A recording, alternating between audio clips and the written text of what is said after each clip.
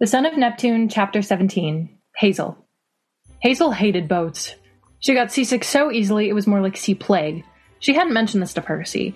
Hi, I'm Ava. I'm Neve. And I'm Brayden. And this is Return to Camp Half-Blood, the English class that you always wanted. Where we analyze the Percy Jackson and Heroes of Olympus books through a new theme every week. Just like the end of that, like no roads. No roads. Not at all. I was like, I don't want to take too much time. Just read the last sentence, but I'll just stop here. Never been a road. No road. True. That's actually our new campaign. We've moved on from no New Jersey to no roads. No roads. Ever. Mm-hmm. At all. Simply fly. Figure it out. The automobile industry ruined America. Down with roads. Fuck for. We're starting off today with some hot, unrelated takes. Surprise. Anyways, Ava and Neve, how are we doing this week? Doing good. I have nothing to report. I'm on a journey to 400 stars on the Starbucks rewards app. Because I got 200 and was like, hell yeah, free portable mug time. No, you need 400 to get a free travel mug. And I was like, you know what? I am halfway there.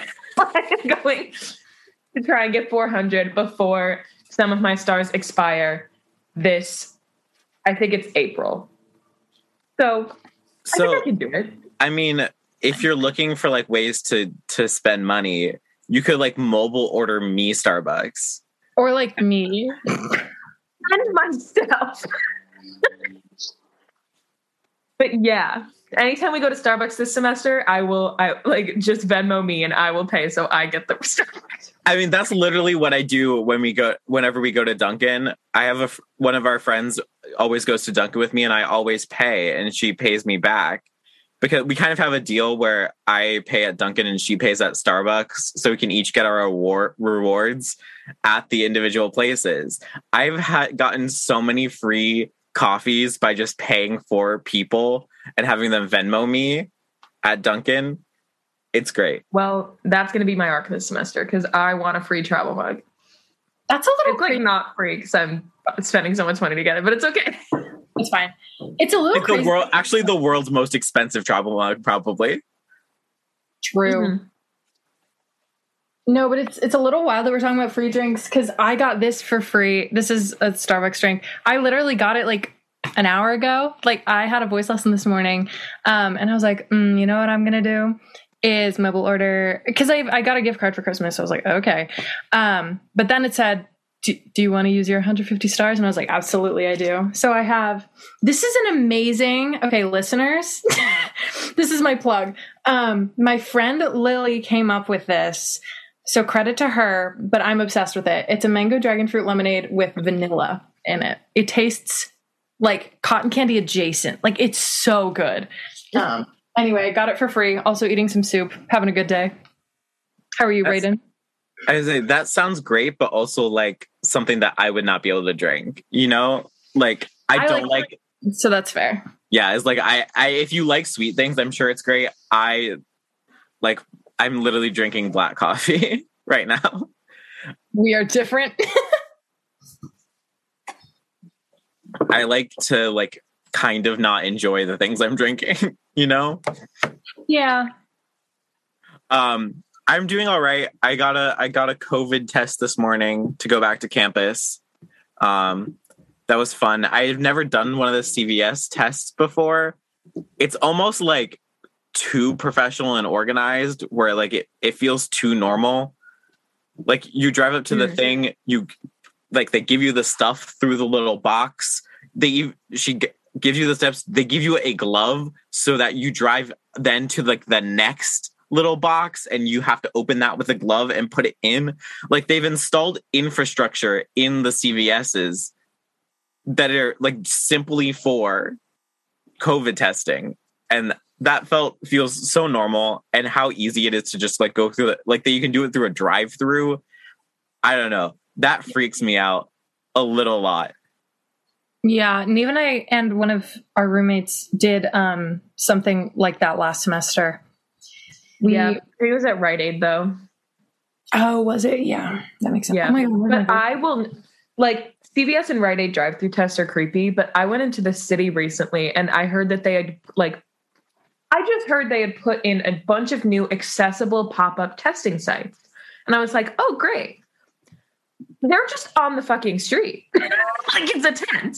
It's a tent with no protection. There's just people, like, just on the road. Just, it's on the sidewalk. They literally just set up a tent on the sidewalk. There's not even, like, a separate place that you go take the test. So there's just, like, lines of people. And we were like, this seems a little unsanitary. It's just very scary. But yeah, the methods they're using recently are very creepy. I've always done mine at the mall. Like, the mall near me has, like, at the abandoned JCPenney's entrance, like, just like a drive-through situation there. But that's just like someone standing at the window and handing you stuff. Yeah. And like at the beginning of the pandemic, I had one at CVS, but like they hadn't set it up yet. So it was literally just a guy standing outside CVS being like, here's a cotton swab. I do like that we've moved past other people sticking things in my nose. Yeah. Yeah, they're just like, do it yourself. I know you were talking about COVID, but I did have a moment of like, wait, what was going up your nose? That's funny. Welcome back to Return to Camp Half-Blood. This week we are discussing The Son of Neptune, chapters 17 through 20, through the perspective of Hazel, through the theme of, I forgot to pull it up. What's the theme? Pacifism. Motherhood. It's motherhood. Pacifism is next week. It's motherhood. Oh, that's exciting. Through the theme of motherhood. And we are joined by one of our favorite guests. You heard a little bit of her voice earlier. It's Fran. Please introduce yourself for anyone who is silly enough to not know you. I almost said stupid, but I didn't want to alienate our audience. Don't worry, I do that enough already. So like, I feel like every episode I come on, I'm like, I feel like I've like destroyed your audience as much as I've destroyed my own. But thank you guys for having me on. This is great. For people who may recognize my voice from previous collabs that we have done, I don't know what that accent was, Jesus. I am Fran from the Best Damn Camp podcast. I am one of the are there three now? I think there are only two British podcasters, with Through the Mist with Owen being the other. And I am a controversial podcaster of the Percy Jackson nature, in that I don't care about people's feelings and disrespect the books on a regular occasion because there are problems. But people aren't ready, and I've learned many occasions they are not ready, but you know what? F them. So that's me. Ready to bring chaos. Yay. I also want to note for the audience, Fran is also an author, and you should pre-order her book. Echoes of the Past. Is that correct? That's the title, right? Yes. You should pre-order it. And I'll put the link in the bio if I remember. I'll try to remember. Oh my gosh, I did not know you were going to do that. Thank you. You're welcome. Oh. Well, now I'm shy. I don't... Let's just move on. Now that I've done something nice for you, time to do something mean to you, and it's time for you to recap the chapters. Okay, that's not as bad as I thought it was going to be. I was like, wait, am I going to have to like explain what my book is? Because I don't know half the time. I was like, what's something meaner that you could do to you on a podcast? Honestly, I probably haven't already done to myself. I don't know where the connotations for that were going for. Anyway, let's move on. I will do this. All right. Are you ready? Apparently, yes. All right. 3, 2, 1, go. So Hazel has seasickness because, fair enough, boats are weird. They should not exist. And they are on a little rowboat going on their quest in the directions that they're kind of aware of that. They got to head to the Alaskan plain, but things don't go well because Hazel decides, let's think about my past, because that's not led to bad decisions in the past, and goes back into a memory of being in Alaska with her mother, who is being possessed by the voice, not the talent show, a different kind of voice. And they're having to bring something out of the ground, and it's built out with all the minerals that Hazel can bring out of the ground. And just in general, it's not great, and she's having a terrible time. Frank finds out there is babies and evil and stuff and snakes. Nice. My favorite part of everyone's recap is when I hold up the 5-second warning and people just throw in like the last few details, and it just becomes nonsensical. I love it. That was so good. Bad things, babies and snakes. Yes. I mean, yeah. Honestly, I think that summed it up pretty well, because like the chapter 17 is like the meat of these chapters, and you covered that thoroughly, and then the next 3 chapters are kind of like do. Yeah, with a lot of swearing jokes, which I'm like, I do appreciate. A lot of schist jokes. A lot of schist. I would also like to point out that we have now gone on record in one podcast, and we are now both anti-road transportation and sea transportation. I like boats. Oh, I don't. I was so ready to jump on with Fran, anti-boats. I love boats. Boats are the only form. I like boats. They're my I grew up favorite. by the ocean, though, so I kind of had no choice. Yeah. I just have horrible seasickness.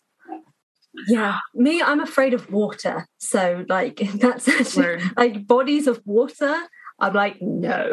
I went on a boat once, and we went slightly out into the water, and I started crying. I was like, no, I don't want to die. So they had to take me back because I was freaking out so much, to the point that I ruined the holiday for everyone. But, that's what I do. So that was fun, but it's happened a lot. I always fall off them. Like, I'd fallen off so many things into water. Like, I was on like a jet ski and I fell off. Like, but I did have the life jacket thingy, so I didn't die. Well, obviously, but like, there's been a few times. Like, I nearly drowned in a bath, which was an experience. So, like, I'm a mess. It's fun, so it's fine. But that's why I have a fear of water. So Percy is not my favorite for that reason. I feel like I only like boats because of exposure therapy. Like, if I gave any sign of weakness, I had to go on boats so often based on where I grew up, I would get made fun of. So it was just like, fear has to go away. No, I've always loved boats. I mean, I live in a coastal state and we have a bay, but I'm not like on the shore. So I don't know why I like boats so much, but I remember like the first time I went on one, I was like, this is it. I was like, this is my favorite mode of transportation, because you feel all the air. There's like the water like breeze in your face, and you're like moving so quick. Like it's so weird because like I am picky with my roller coasters. Like I get kind of nauseous on those, but I don't get seasick at all. So am I a child of Poseidon? No, but maybe I could be. Here's a brief and non-extensive list of things that I've gotten seasick on. 1, Cali River Rapids at Disney. No. 2, any roller coaster I've been on. 3, a boat in Key Largo where I went snorkeling on a school trip. 4, actually being in the water snorkeling on the school trip, getting seasick. 5, tubing on a river. 6, swings. Oh, swings are bad for the Straight in. Should I keep going? I think we got the message. Oh, the swings one made me so sad. I loved swings as a kid. No, I did fall off them. I also love swings. You fall off them a lot, though? Yeah. Somewhat on purpose, I seem to sense a trend. Yeah. I was like, there are some fun traits about the people here today. Seasick all the time, falls off everything. I do. I'm surprised I've never broken a bone. Like, I fell out of a 10-foot tree and I just got winded and like no issue whatsoever. Shut up. It's because you've had a lot of practice falling out of things. You're very resilient. Have you Bouncy. ever fallen off of a treadmill? A treadmill. Oh yeah. It's the worst. I fell off a treadmill. Listen to this. Okay. POV, you're me. You're at your grandparents' house for their 50th anniversary, 2 days before Christmas. Okay. And you're like in like elementary school. And like you and your cousins are like playing on the treadmill, like seeing like how fast you can go, whatever. And which is stupid. And you absolutely wipe the fuck out, land on your shoulder, rip up your like rotator cuff. Oh my God, it was so bad. I was like laying on the ground and I was like, my mom was like, you were the palest I've ever seen you in your life. And then like you get like, you walk upstairs like slowly, you like lay on a guest bed, the bed breaks, and you're like, I really can't have any nice things. And then you could wear a sling to school for the next like 4 weeks. So I have, I think I've learned from that incident. I don't fall that often anymore. Really that one was bad.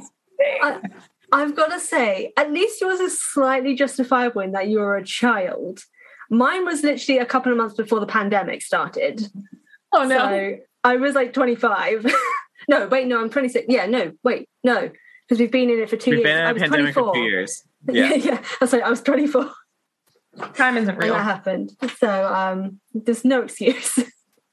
I just wasn't paying attention. I was vibing to a song and forgot that I was on a treadmill and just stopped walking and just went back.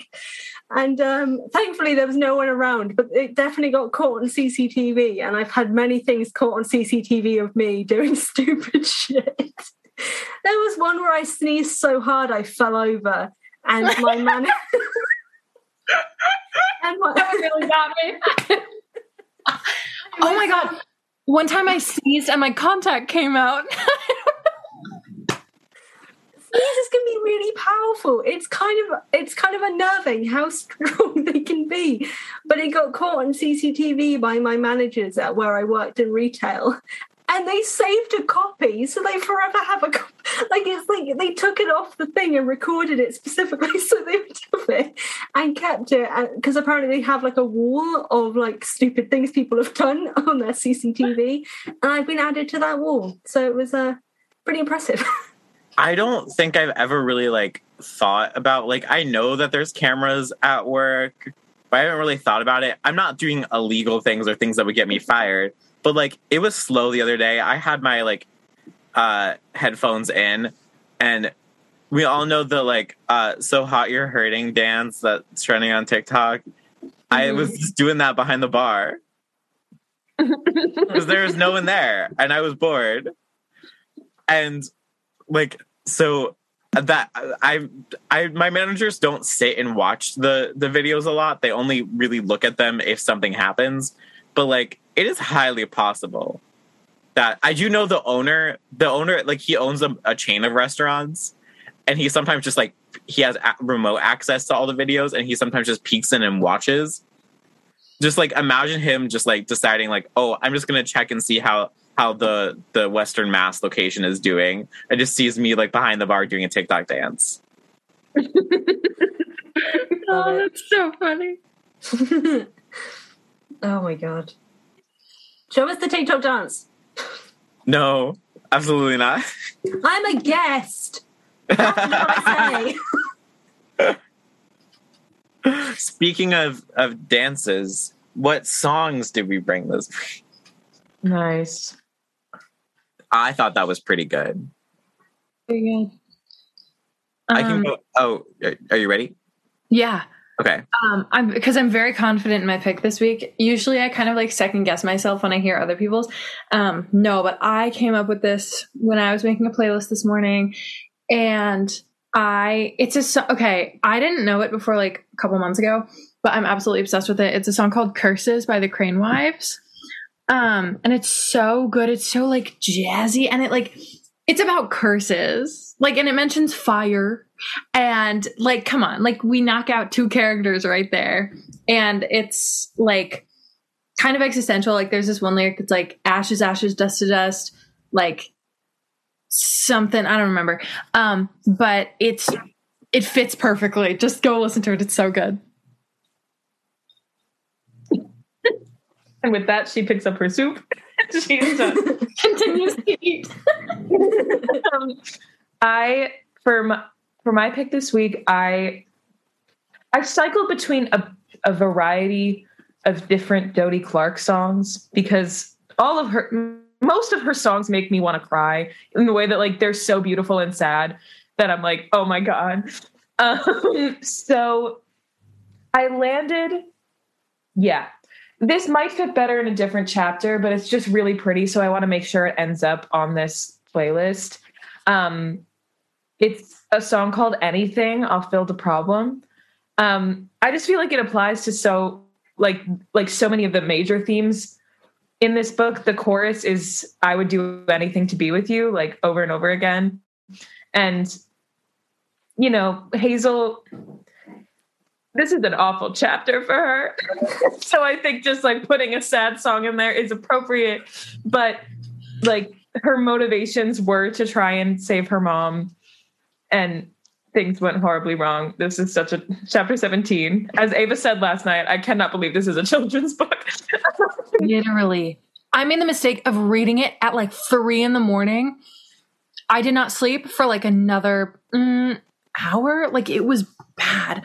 Cause what was the text that I sent to this? Oh, chapter 17 at 3 a.m. hits different. And by different, I mean literally chilling and too sad for a kid's book. And then Braden said it's borderline horror, which it is.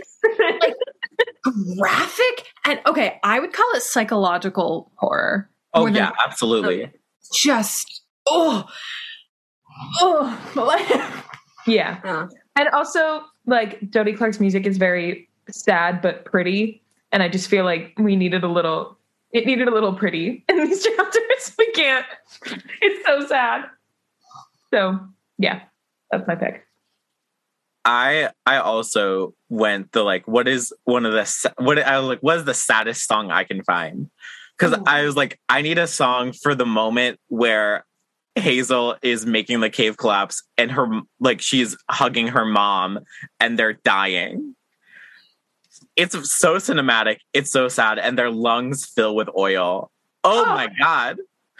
I picked California by Chappell Rowan. I love Chappell. Oh my God, I love Chappell. Right? She's releasing a new song tonight.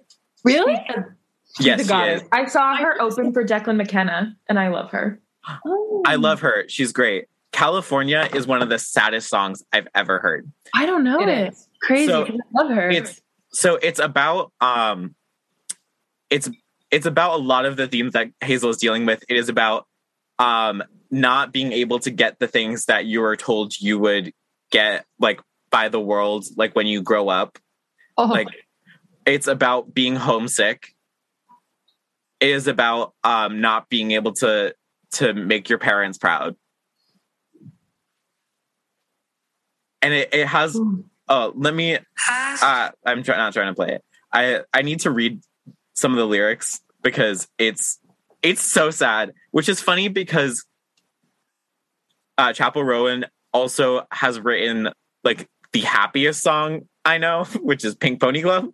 Yep. Which is also amazing, but it's also kind of sad. Yeah. But it's just crazy how these are both songs by her. And I'm so excited for her new song. She's posted like a little bit of it on TikTok, and she's been teasing it for like weeks. It'll have been out for months by the time this episode comes out, though. So, it's Come Get Me Out of California. No leaves are brown. I miss the seasons in Missouri, my dying town. Which felt like it's obviously like different locations than New Orleans and Alaska, but like the sentiment really still feels there. I don't know. It was sad and I loved it. It's the dying town part. Yeah. It's like, just like picture that song as they're dying in like slow motion, like the cave crumbling around them. But if they ever adapt Heroes of Olympus, that's going to kill me. I know. They should do. I say this all the time. Heroes of Olympus should be adapted as an animation, but it should be in the style because we've watched. Me and Brandon have watched Arcane. I'm just. Did you say you've watched Arcane as well? No, I haven't. Okay, so just me and Braden understand. But the animation style for Arcane, for Heroes of Olympus, that scene, because of how well they've done like visuals in Arcane, that scene in that style of them slowly dying and being suffocated in that animation style would be beautifully heartbreaking. And I would hate the entire series because of that scene. I would be resentful of what they've done to me after seeing that, as I am from reading it. So, fun. I've got a song as well, by the way, if that's Yay. okay. Yes, Okay. of course. Yes. I know there's a few Olivia Rodrigo fans in here, so I feel like this is going to be a controversial thing because I've mentioned it to so many people. I'm like, oh God, no. I'm a fan of Joshua Bassett, and people don't like me now. I'm also I really like Joshua Bassett's music. His music's thank God. good. I'm Okay. not. It's good. My thing is I'm not an Olivia Rodrigo stan. Like I listened to the album like everybody else did, and I do stan Favorite Crime. However, I don't care that much about the rest of the album to like have emotional stake in this. So go ahead. Okay, that's good.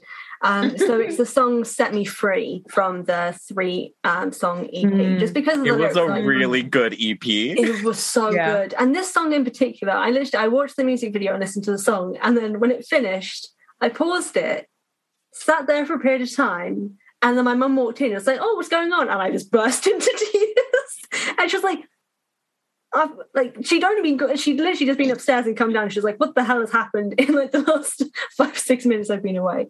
But it's the lyrics from the specific part of like, "I've been running away, I've been facing my fears. Tell my mama I'm okay while I'm holding back tears. It's been a fucking year."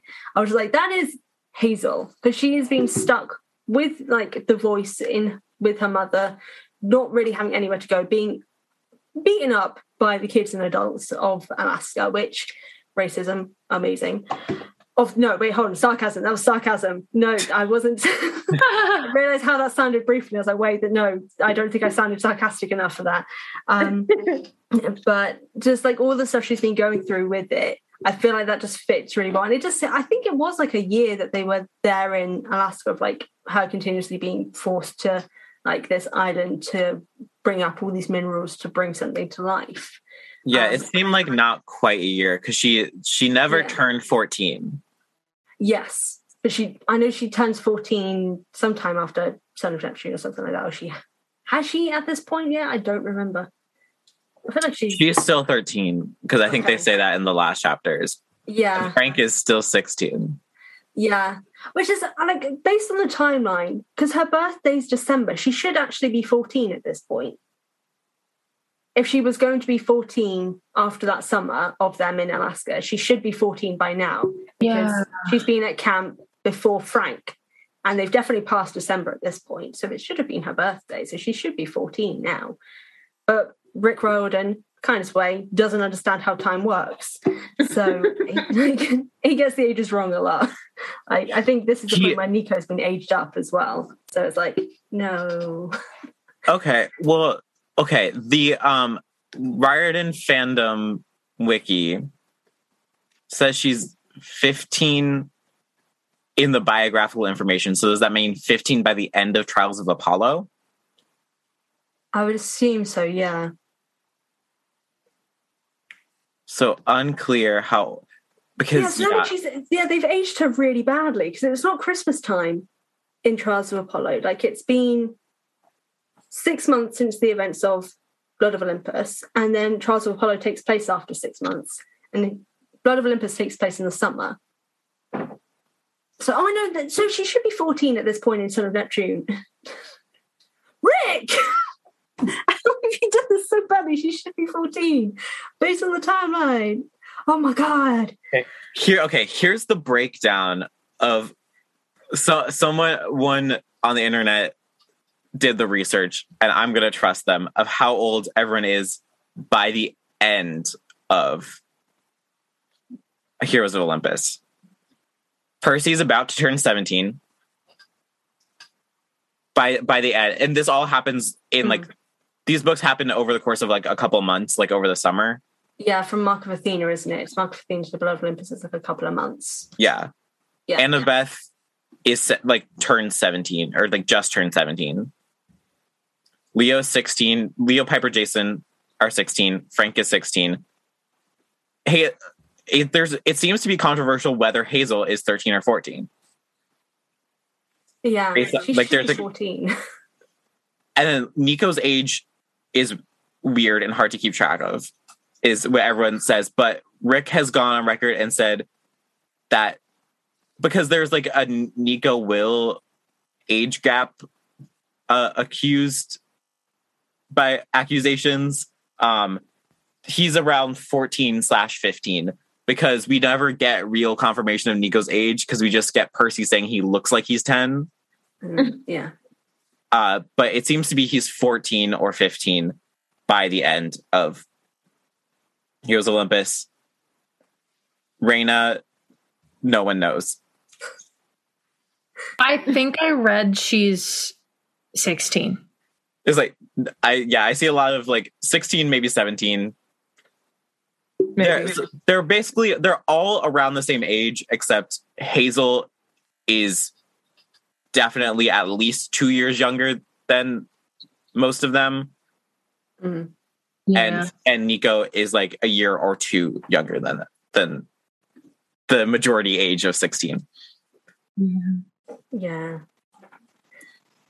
The amount of time on this podcast we've taken like discussing the ages of the characters is incredible. Yeah. I've had that a few times, I think, on mine. Mainly of ranting, being like, Rick, what have you done? But then also being like a writer, I'm like, this is why you write things down. This is how you track time. Write it down. Also, like, Percy is a grade below what he's supposed to be. Like, he's now supposedly going into sophomore year, but he should be going into junior year if he's turning 17. Yeah. And then they do mess it up in Trials of Apollo by having it that he's going to university or college or like the New Rome College or whatever it's called. So like that ages him to closer to 18 at that point. It was like, what have you done? What have you done?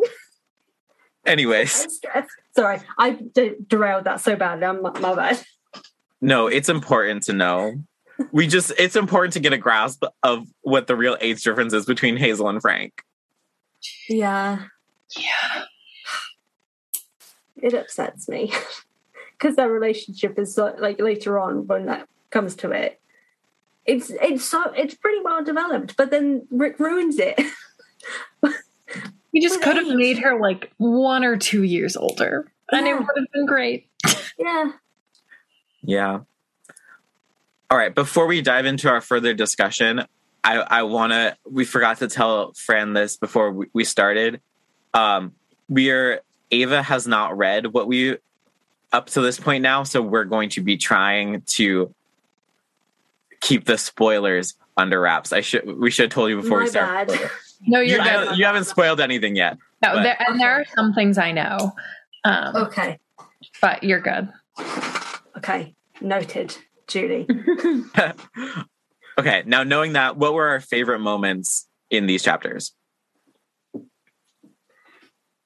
Seeing Hazel's history. Yeah. Like, even with how sad it is, and I am at the stage where I'm like, why does every single character in Heroes of Olympus have to have like a really tragic backstory? Stop. At the same time, I'm like, Hazel's is the most interesting backstory. Like, I think, like, considering how tragic it is, it's also the most well-written backstory. Like, I think she's the only one who has this really detailed backstory of her life prior to everything that's happened in the current book. But everything that she goes through and just the amount of power that she has. Like, whenever people talk about the most powerful characters, it's always like Percy, Jason, blah, blah, blah, blah. But then there's Hazel, who is never brought up into that discussion. I'm like, Hazel literally stopped a giant from resurrecting whilst also being responsible for why it nearly resurrected. Like, that's an insane amount of power. Recognize it, people. Exactly. That's crazy. And I just like seeing that, just like seeing the development that comes from that, as well as the fact that of like her having this complicated relationship with her family, like with her mum. Is it Marie or Maria? Because I get confused because her and Nico have like a very similar mother name. I think it's Marie. Marie. Okay. Yeah. Look at Hades. He knows how to date multiple people at once. Same people with basically the same name. Ooh. Smart man.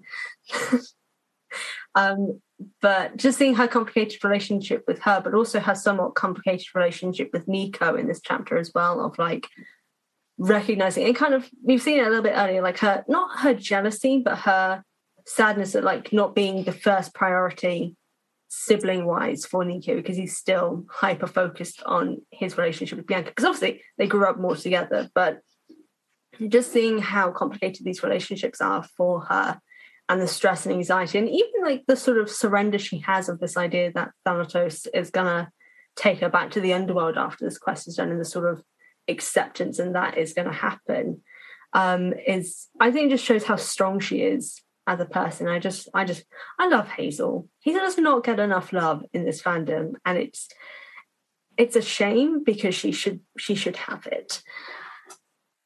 That is the end of my TED talk. I agree. I love Hazel. She's literally my favorite character in all of these, in Heroes of Olympus. Like, so interesting. Oh, love her. I know. I think she's one of. I think Rick does not develop all of the seven well, and equally, particularly Frank and Leo. But Hazel is not one of those people who gets dropped. Hazel just has such a great arc throughout the series, and I think Return to Camp Half-Blood tweeted this recently. So you, babe, yes, it's you. That if Hazel was the villain of Heroes of Olympus, the seven would be dead. Oh yeah, true. She can kill in an instant. Exactly. Literally. Like, without question, and in a self-sacrificial way. So she could kill them all, whilst also putting herself at risk, because she is not afraid to do that. She's like, I'll take you down alongside myself. I'm not afraid to die. I've done it already. So yeah, death to all. Yeah. She's so badass. She is. I feel like this is the whole thing that lots of people in the fandom discuss in relation to Heroes of Olympus, of like, in relation to which Camp Half-Blood and which Camp Jupiter person represents the other. And like 100%, Hazel and Annabeth, oh my God, if they joined forces, no one would survive. No one would survive. They would destroy everyone with like a single idea.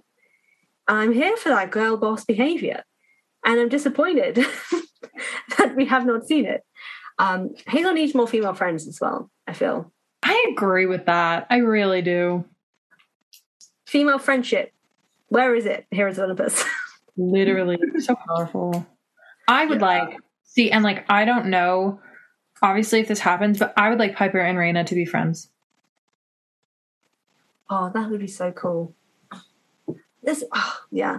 All the female characters, like, just get rid of, no offense to Percy, although I continuously offend him in my podcast, and no offense to the male characters. Just remove them and just replace them with the other female characters of like Raina, like have Annabeth replace like Jason and Leo. Just remove both of them in Lost Hero and just put Annabeth and Piper going on that journey. Just an Annabeth and Piper girl boss trip. Oh yeah, I love it. A girl boss. Piper Beth reigns supreme. That's so funny. And in this case, love Frank. You're right, Percy, it's fine. Just replace them with Raina. Just have Raina and Hazel go on the journey. Just like these two girl bossy behaviors, and then they join together, and instead of the 7, it's the 4. And then more. They'll do more. Like they'll get it sorted in like a day. I agree. You know, just saying. Like, if you ever want to rewrite it, I'm available. No, I completely agree. I do have to say I would like to keep Percy around. Even though we have also gone on the record as a podcast on we hated Percy for an entire book series. Not hated, but we kept him honest for an entire book series.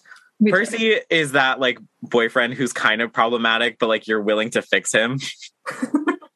Yeah. We had to rag on him though. We really did. Yeah, There was just certain books that he like really Titan's Curse. Titan's Curse And was- Labyrinth, oh god. literally he was just there to like be annoying and like bring up bad ideas. And then at the end, like fix everything. Yep. And then Labyrinth, it was to gaslight Annabeth with her feelings. Yeah. He truly is gaslight. Yeah. He is gaslight. He's You know gaslight what? without knowing what that means. True. In a way, he's girl boss as well. Just because I think girl boss is gender neutral. And for the evidence I present to you, Tony Stark, I have such strong feelings that Tony Stark is a girl boss. And I feel like Percy's a girl boss in a similar way. But he, like, for the most part, he is gaslight. I agree. I see what you're saying about Tony being a girl boss, but I think once they introduce Peter Parker's almost more of a girl boss in a traditional sense in relation to Tony Stark dynamically. And that's all I'll say. Understood. Peter Parker is the girl boss, and Tony Stark in their film, in Spider-Man's films, is the gatekeep Oh, yes. and Fair. gaslight. Gaslight. You got Peter as the girl boss and Tony covering the other two. That's all he does in both of those Spider-Man movies. I haven't seen them yet. I'm working, well, these two know this, but I'm working my way through the Marvel movies with my best friend from home. And because I have never been a Marvel girl, but then I watched WandaVision and I decided that I would like to be. And so I'm at the end of phase 2 right now. We're in the middle of Age of Ultron. And I'm sorry.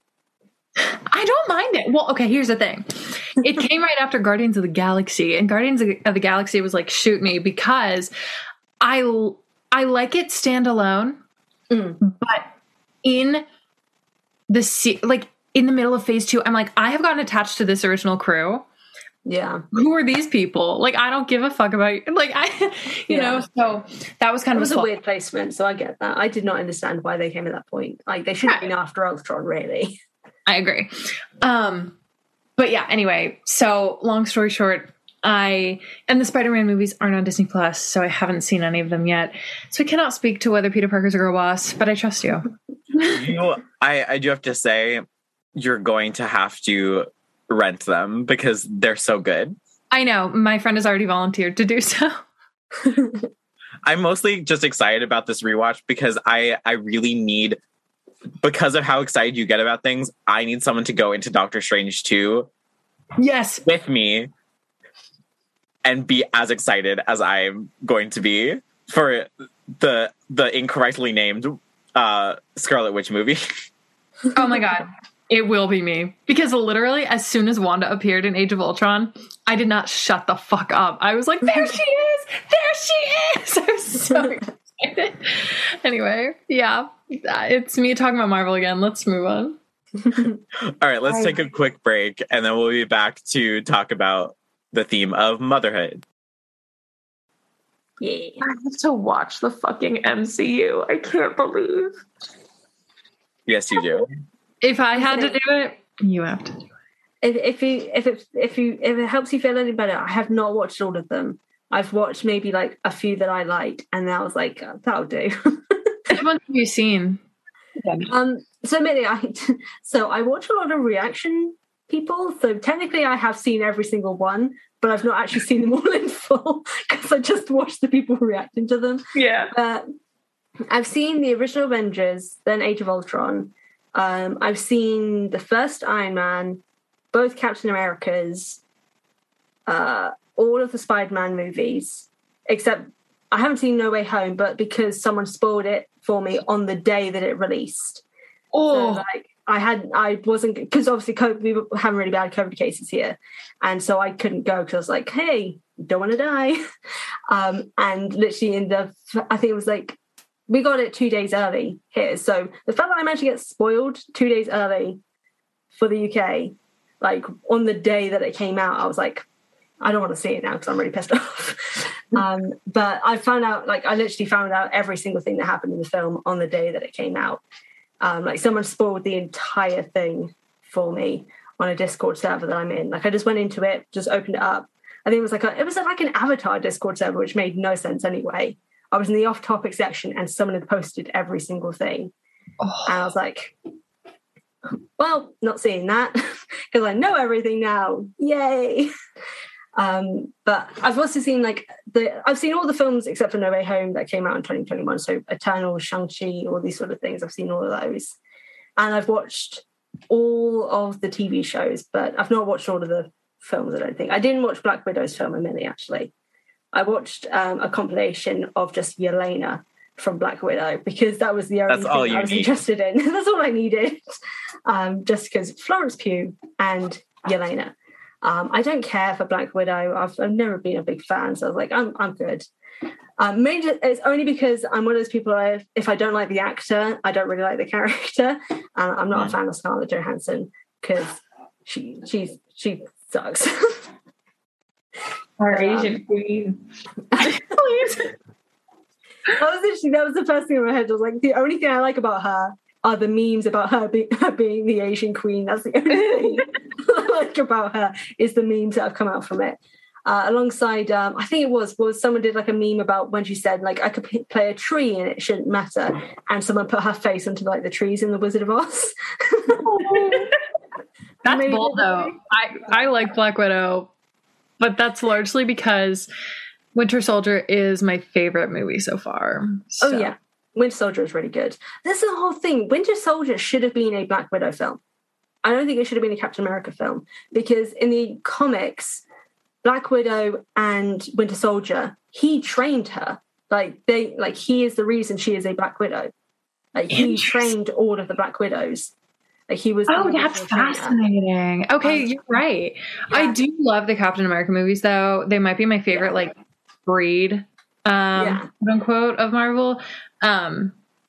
But so I was happy to have it be that. But I honestly, it would be really good as Black Widow.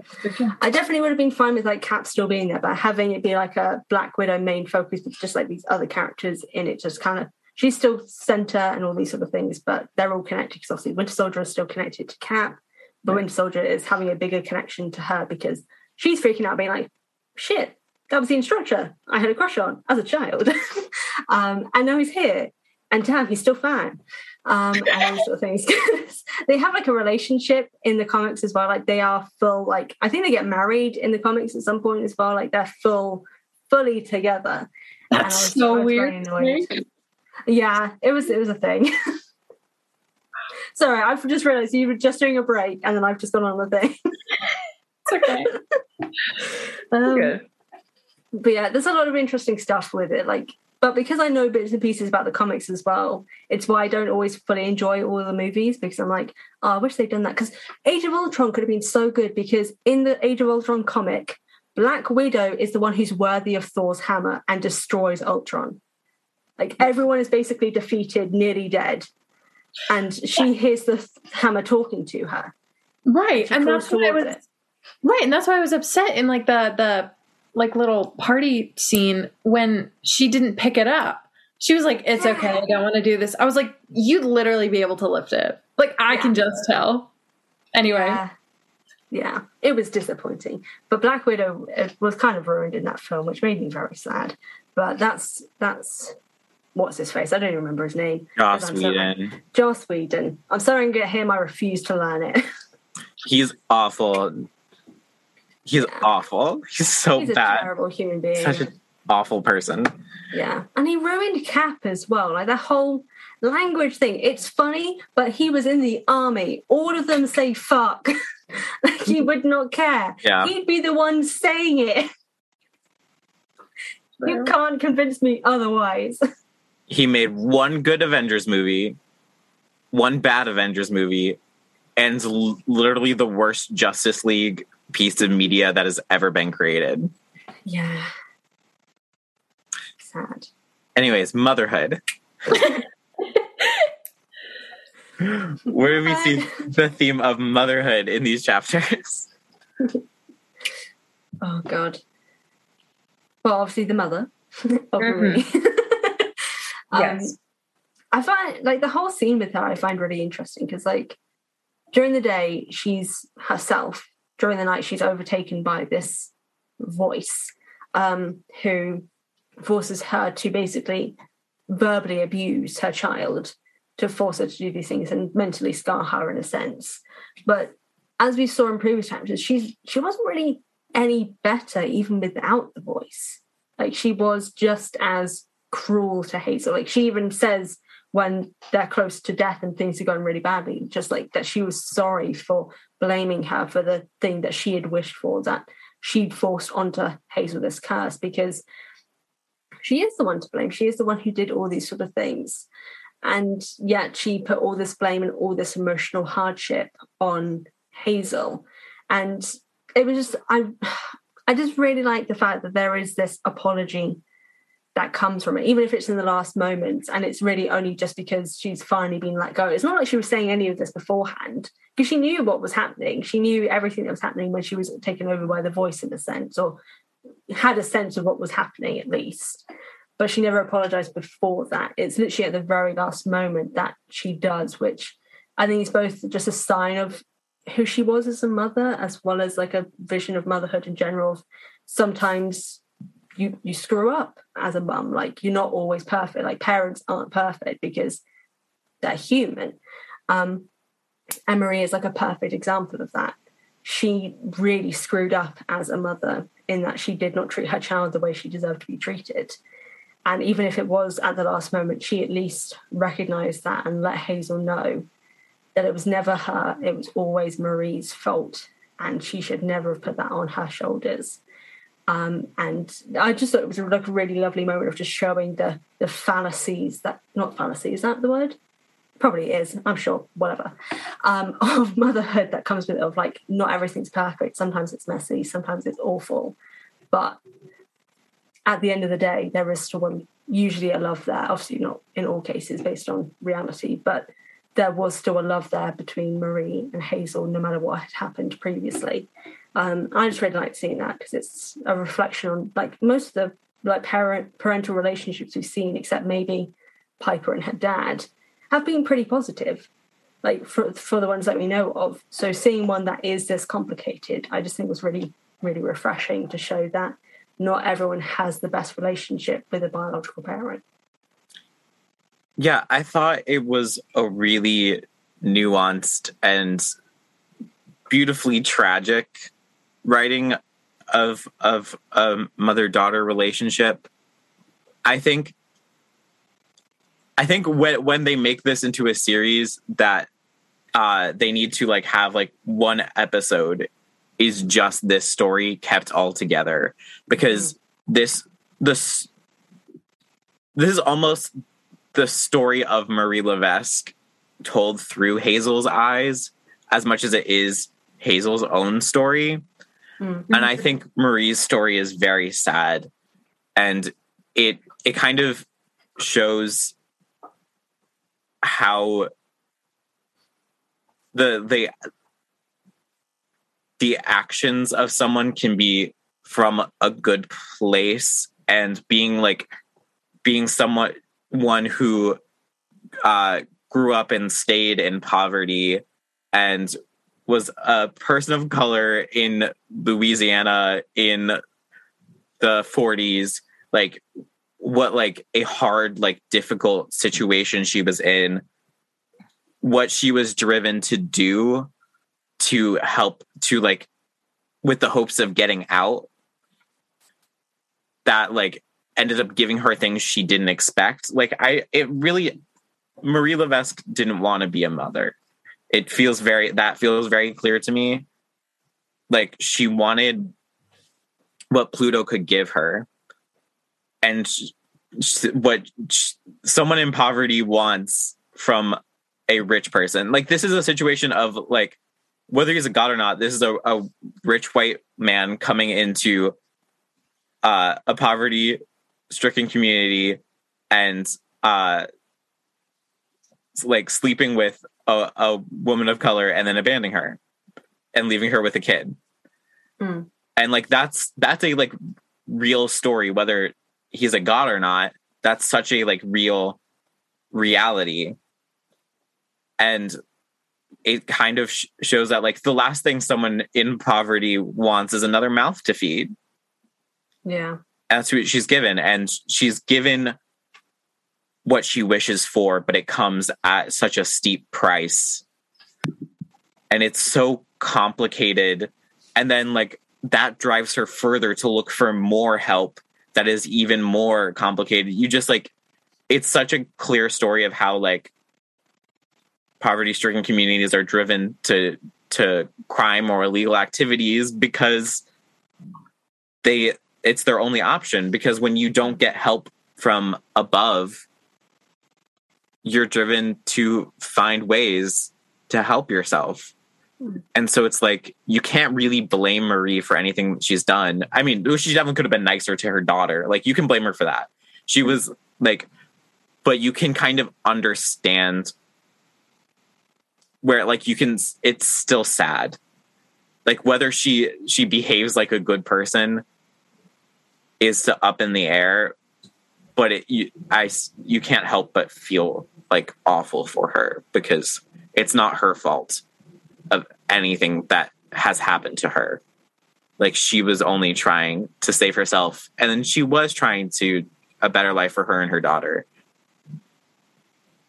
I think this was the one thing that just from you saying that, like the whole thing of her saying to Pluto, of him asking her what she wanted, she was like, I want all the riches. And it's like, oh, there are consequences that come with that. Didn't say what they were. Like, he didn't explain. There was no actual explanation. Like, all she's thinking is, I want to be able to get out of poverty. And he does not explain remotely what that means. And add to the fact that, yeah, he, like, Hazel has the whole getting riches. I don't know why I did that. Getting the riches from, like, the ground. They don't ever get out of poverty. Like, he's in a sense tricked her into believing that these riches will lead to financial success. And it's like, yeah, there are consequences, but he doesn't explain that these consequences are, it literally makes no difference. Which just feels like a lie that he's just played of like, yeah, no, I can give this to you and, you know, you can maybe get out of your situation. Psych, not true. And it's really sad to think that like he does this whole thing because of her wish. And it literally made no difference whatsoever. If anything, it made them more in poverty because people thought she was a witch that was killing people. And like, it just, yeah. The gods suck ass so much. They really do. Either gave her cursed child support. Yeah. Yes, where was the child support? Not even that it's not even that it doesn't make a difference. It like actively destroys lives because Hazel brings up cursed like precious stones from the ground. So it's not even it like his phrasing of like, oh well, there are consequences is like understatement of the year because it's like not even consequences, it's like detriments. Like it's like consequences is like, oh, like you'll get it, but you'll also like you don't even get it. Yeah. They don't even like there is no consequences. There's only detriments to the situation. And like, of course, because Pluto is a god, it would not be explained.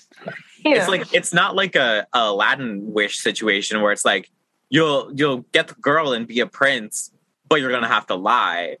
Like, it's no like and but. It's just like all bad. Literally all bad. It's like a pun. Like, when I was reading this, I was like, it's like a punishment for greed. But there was no greed. It was necessity. So, I don't know. I do feel like Rick sort of wrote it as Marie was getting punished for being greedy. And I think that he Not even. I feel like he like explains this story of like, oh, Marie was way too greedy and then she was punished for it. But like, no, she wasn't. And like she shouldn't have, like, yeah, that's how I read this, is that like she was being greedy and like she was punished for it, and then she realized her mistakes by the end, because like she has a really sweet line where it's like, Hazel, you were my gift all along, like I didn't need, like, it was like sweet, but like I don't know, that's how I feel like Rick like framed it, or that like this whole general idea was framed of like Marie asked for money and that was greedy, so she got punished. Yeah.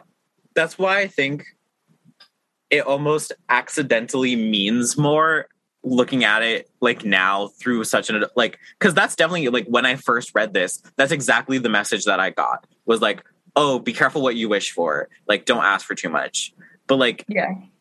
reading it now as an adult from like a more critical lens with a better understanding of the world and a perception of poverty and social definitely. systems and welfare and how the world works, it's almost a more impactful story about like how people in power take advantage of the disenfranchised.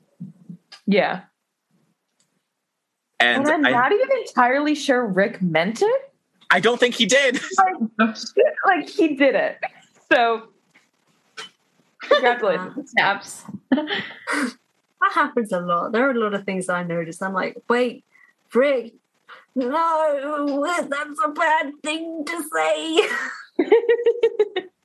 I don't think you meant it that way, but that's how it's come across. What have you done? Yeah. I don't know what that voice was. I'm sorry.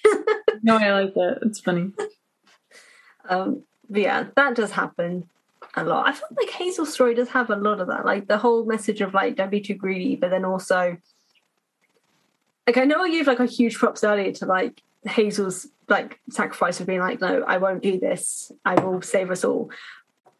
But at the same time, this is like an issue that sometimes that comes with Hazel's character of her being a very passive and somewhat submissive character, which like I feel like isn't like the best thing in the world, that this character from a time where like an incredibly difficult period of segregation, insane amounts of racism, living in poverty and being treated like horrifically, like she describes having stones thrown at her in Alaska. She was like, hey, she lives with that witch in what was it, a boat shack thing, is that it, something like that? Yeah. And just being treated awfully by these people. Definitely not just because she lives with a witch, it's also probably because she's black. And it's just there's a lot of issues that I just kind of have with how Hazel ends up being written as this character that doesn't, like, she has this whole scene after the fact that they were throwing stones at her and she was like, oh, but you know, I don't blame them. I'm like, why? They're throwing rocks at you because they're assuming you're a daughter of a witch. Like it feels weird because that happens a lot. Like there's a no, I can't talk about future stuff. Damn it. But there's just quite a few moments of that in future where I'm like, I don't. That's why she's being like, yeah, no, that's fine. I understand your feelings. I'm like, but would you? Like, I don't know. There's just a lot of stuff like that just reads really weird in like now context sort of situation. Yeah, there are a lot of themes in her overall story about like greed and like what it doesn't mean to ask for too much power. It's so odd because I think about that and I'm like, wanting money is not a bad thing. Like, I don't know. I think about that and I'm like, we are in a capitalist society that crushes the people who do not have like the amount of money as the 1%, and like, or the same amount of money as 1%. And so I just don't think it's bad to not want to suffer. Like, I don't. And also there's that. And then there's also the idea of like, be careful what you wish for. I'm like, that idea doesn't make sense with greed because be careful what you wish for, to me, is about tunnel vision. Like, whenever I hear, like, be careful what you wish for, it's always like, you were a little too general and got focused on, like, one thing. And I'm like, okay, like, I don't feel like that's that important. It's certainly not relevant to Hazel's story. She and her mother, like, neither of them ever have this, like, crazy tunnel vision where all they think about is, like, their finances. And if they did, that would probably make sense, considering they're, like, a working class single parent family in, like, New Orleans and stuff. Like, you know, so it's just that I have some interesting feelings about the introduction of those themes. And the relevance. Yeah.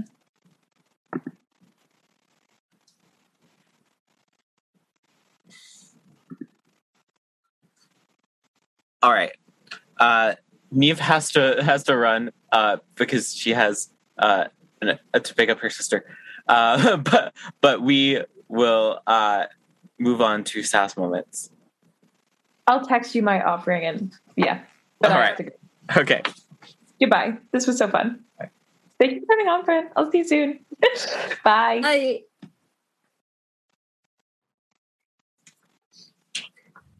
oh god. You okay? Literally I stopped breathing for a few seconds because I inhaled water down the oxygen thing. And I'm still in a state of, wow, I don't know how to breathe anymore.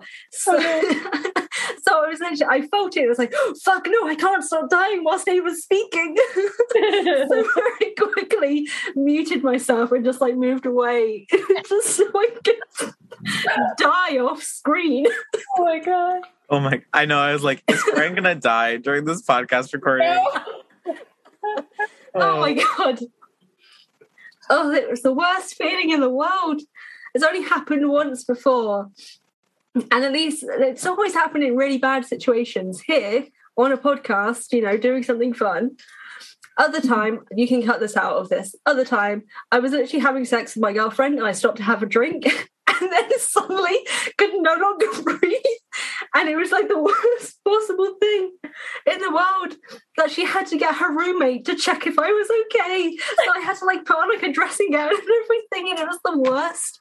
I'd never met her roommate at this point as well. This was our first time meeting of me dying in a dressing gown. Oh my completely god! unclothed underneath. I was like, I just needed to hydrate. I'm sorry.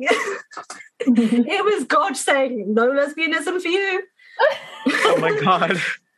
And God said. And God killed you. Oh God, it lasted way too long as well. Like I was literally unable to breathe for about like 10 minutes. Oh my god! And they were like, That's oh so God, how am I scary. going to explain this in A&E? So that was a lot of like information you did not need to know, but I'm like oxygen starved, so I did not think that through as I was saying it. You're good. You're good. Oh God. But yeah, you could cut that out because I realise there are probably a lot of young people who listen who do not need to hear that. Oh God. Okay. All right. I think I can breathe it right now. I'm good. Good. Good. Okay. Sass moment. Yes, I have mine. What is yours? It's in chapter 20. And I'm just gonna read the whole thing. Let's see. A tiny dark object came sailing out the window and landed at the giant's feet.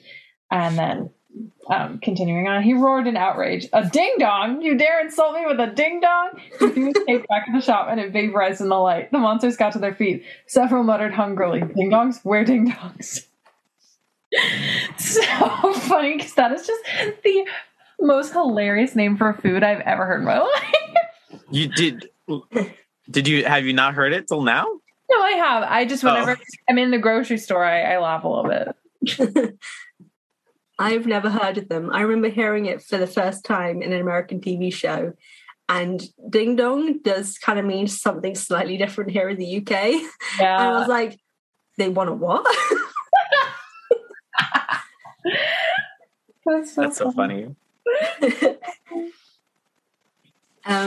I've got one as well. It's not really a sass moment, but it did just make me chuckle just because it was weird in the sense of like, yes, I love the play on words. And it's the can't grow in this, can you? She yelled. Go away, you bunch of weeds. Leave me alone. Shist, said an angry voice from the grass. Hazel raised her eyebrows. Excuse me? Shist, a big pile of shist. It's so funny. It's very funny. Yeah. I do like the anecdote afterwards, which kind of like, it was like, that's abuse, but also I like the anecdote of a nun at St. Agnes's Academy had once washed Hazel's mouth with lye soap for saying something very similar. I was like, yes, Hazel's a badass. Yeah, that was very fun. I really like that. Imagine telling a nun something like that. Oh God, I can just picture her saying, you know what, you're full of shit. And then just having that happen. I'll say, you know what, that was worth it. Yeah. My moment is at the bottom of 222. Sorry, I had a hard time processing that number. Is suddenly there was a whistling sound. Wheat's snarl froze. He looked down at the golden arrow that had just pierced his chest. Then he dissolved into a piece of Chex Mix.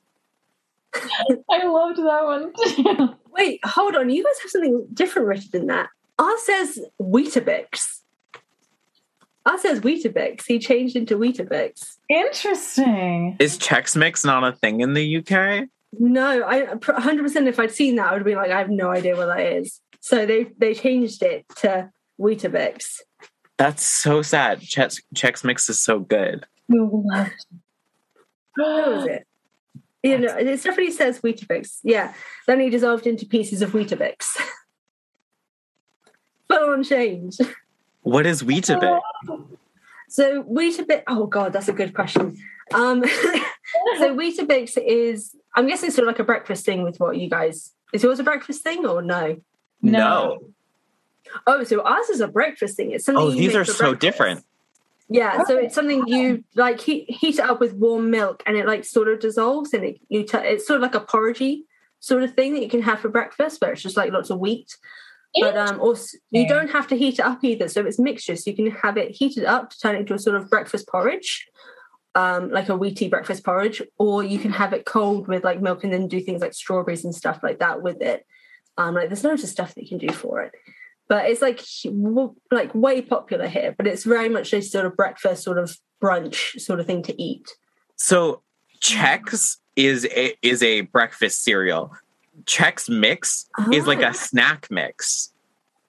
It's like flavored and seasoned, and it's like the Chex cereal and pretzels and nuts and crackers and like all like mixed up. Okay. That looks a bit like Shreddies, except for the like sort of peanutty sort of things, or not peanutties. God, what are they called? What are they called? What are they called? What's the word, Fran? God damn it, you're a writer. The things that you guys have that they do in the ones the ones in the picture that are like a sort of that are separate. They aren't like the things there. Like dough sort of stuff. Pretzels? Pretzels! Oh my God. That was way more stressful and difficult than it should have been. I would like to point out again, I was starved of oxygen just a little while ago. So that's going to be my excuse. Watching you try to figure out the word for pretzel was very funny. Like, how do you describe a pretzel besides a pretzel?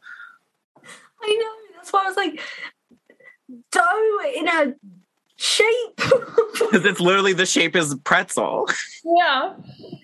Oh God, that was so difficult. But yeah, as in, so minus those, that's what we would have like a cereal for like Shreddies is similar to that. Wow. They could all use Shreddies because Weetabix is very different to this. Yeah. Anything like this. They should have that's why I was surprised with like how different of an item. I don't know I said item like that, but yeah, they should have said Shreddies because Shreddies is like identical. If you look it up, like it looks like this Chex Mix thing. Wow. But maybe because it's like a specific name of a product, maybe they couldn't. I don't know. I don't know how these things work. I should because I write books, but I don't know what sort of product placements you can do. I'm too afraid of being sued. Yeah. I got no money. All right, before we jump into offerings, I have a quick message from a listener that I wanted to share about an episode a couple months ago now, but is important.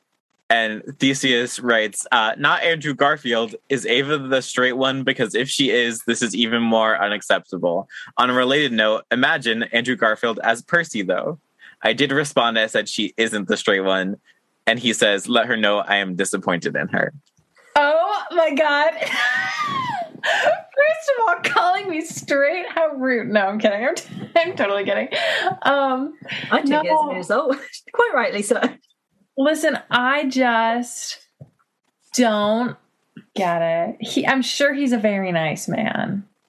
I mean, I don't get the sudden hype because I'm like, I liked him way before. Suddenly people think he's cool. I'm like, he's always been nice. Right. There's suddenly people, it's just like, oh yeah, no, he was in Spider-Man now. So, well, he was Spider-Man. Oh, for anyone who's watched No Way Home, my bad, but I don't care anymore. This episode's going to come out in, I think, March. So... Okay, that's fine then. At this point, if they haven't, whatever. But like it was suddenly a thing. I'm like, he's always been nice. You just hated him because you didn't like his Spider-Man movies because you're basic. Yeah. That's it. It was cool beforehand. So I get it, Ava. I don't get the sudden hype, and it's just like, come on now. He was always a nice person. He's always been lovely. I should send you some funny things of his, by the way, Ava. Not for the hype, but just because you'll get it. Right. I mean, he's a wonderful actor. He's so talented. But I just don't understand why everybody's in love with him. I don't get it. Like, I'd love to be friends. I would. And, maybe if I could change this, I would. And maybe it'll change when I watch Tick, Tick, Boom. Who knows? You have to watch Tick, Tick, Boom. I watched it the other day. It's so good. I really want to. But I just, more for everyone else. But thank you for the message. I do. I love hearing people's opinions. I think it's so fun. All right. Offerings. Who are offerings for? Hazel for being the best. Period. That's the tweet. Honestly, yeah, I really can't think of anyone else who deserves an offering as much as Hazel in these chapters. I am going to give an offering for a character who hasn't technically appeared yet. I won't say who it. I don't want to spoil it for Ava. You can just say a name. I know we're about to meet them in the next chapter. The person who is sending the rainbows out of the convenience store is who I'm giving an offering for. This is where, if you have Greek mythology and Roman mythology knowledge, you're doing pretty well. You'll know. Okay, so I'll be fine. But yeah, I don't want to spoil it because I know you're going to be excited. Okay. All right, who are we voting off this week? Hades. Hades. Emily, it probably should be Hades Pluto. I just like to cause drama. That's fair. Plus, he didn't really do anything in these chapters, so there was really no justification. But at the same time, I think I voted him off every single time I've come on, so I feel like I need to keep the theme. The trend. The trend, yeah. So, yeah.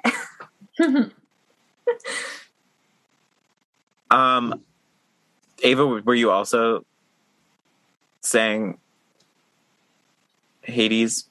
I did say Hades, yeah. I wasn't sure if it happened. It seemed to happen at the same time, so I just wanted to clarify to make sure I got that right.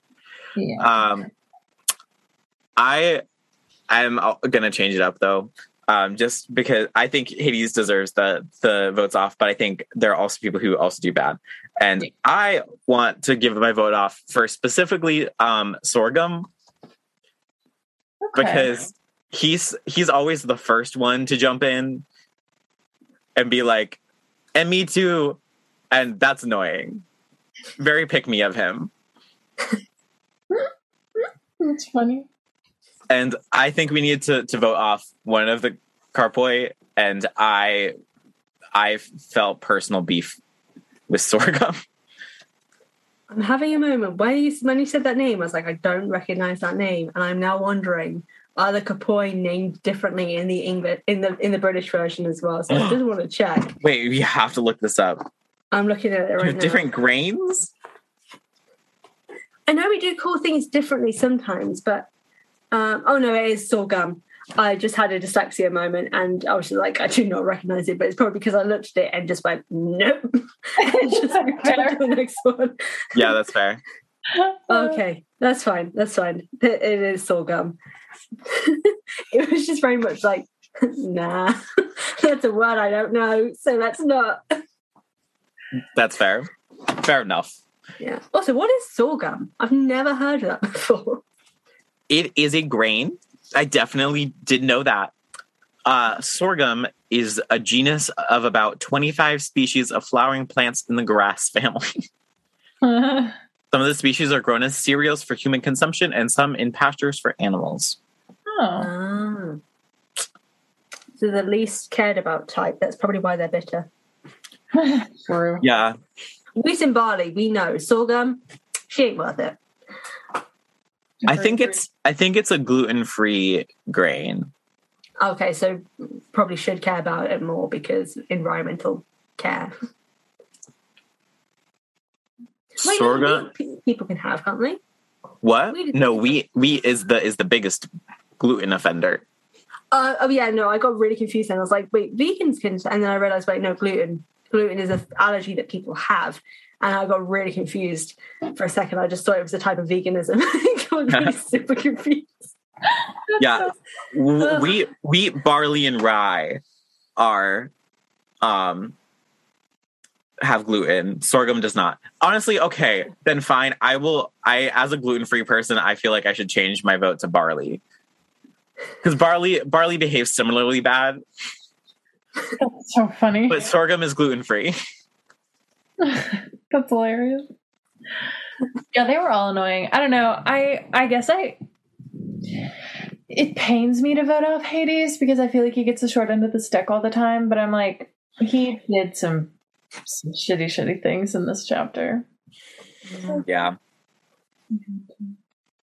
Oh no, I was just going to carry on with what Ava said. Just like, well, at least Hades probably hasn't been voted off that much in comparison to the other gods because he's less shitty. He's still shitty, but he's less. Yeah.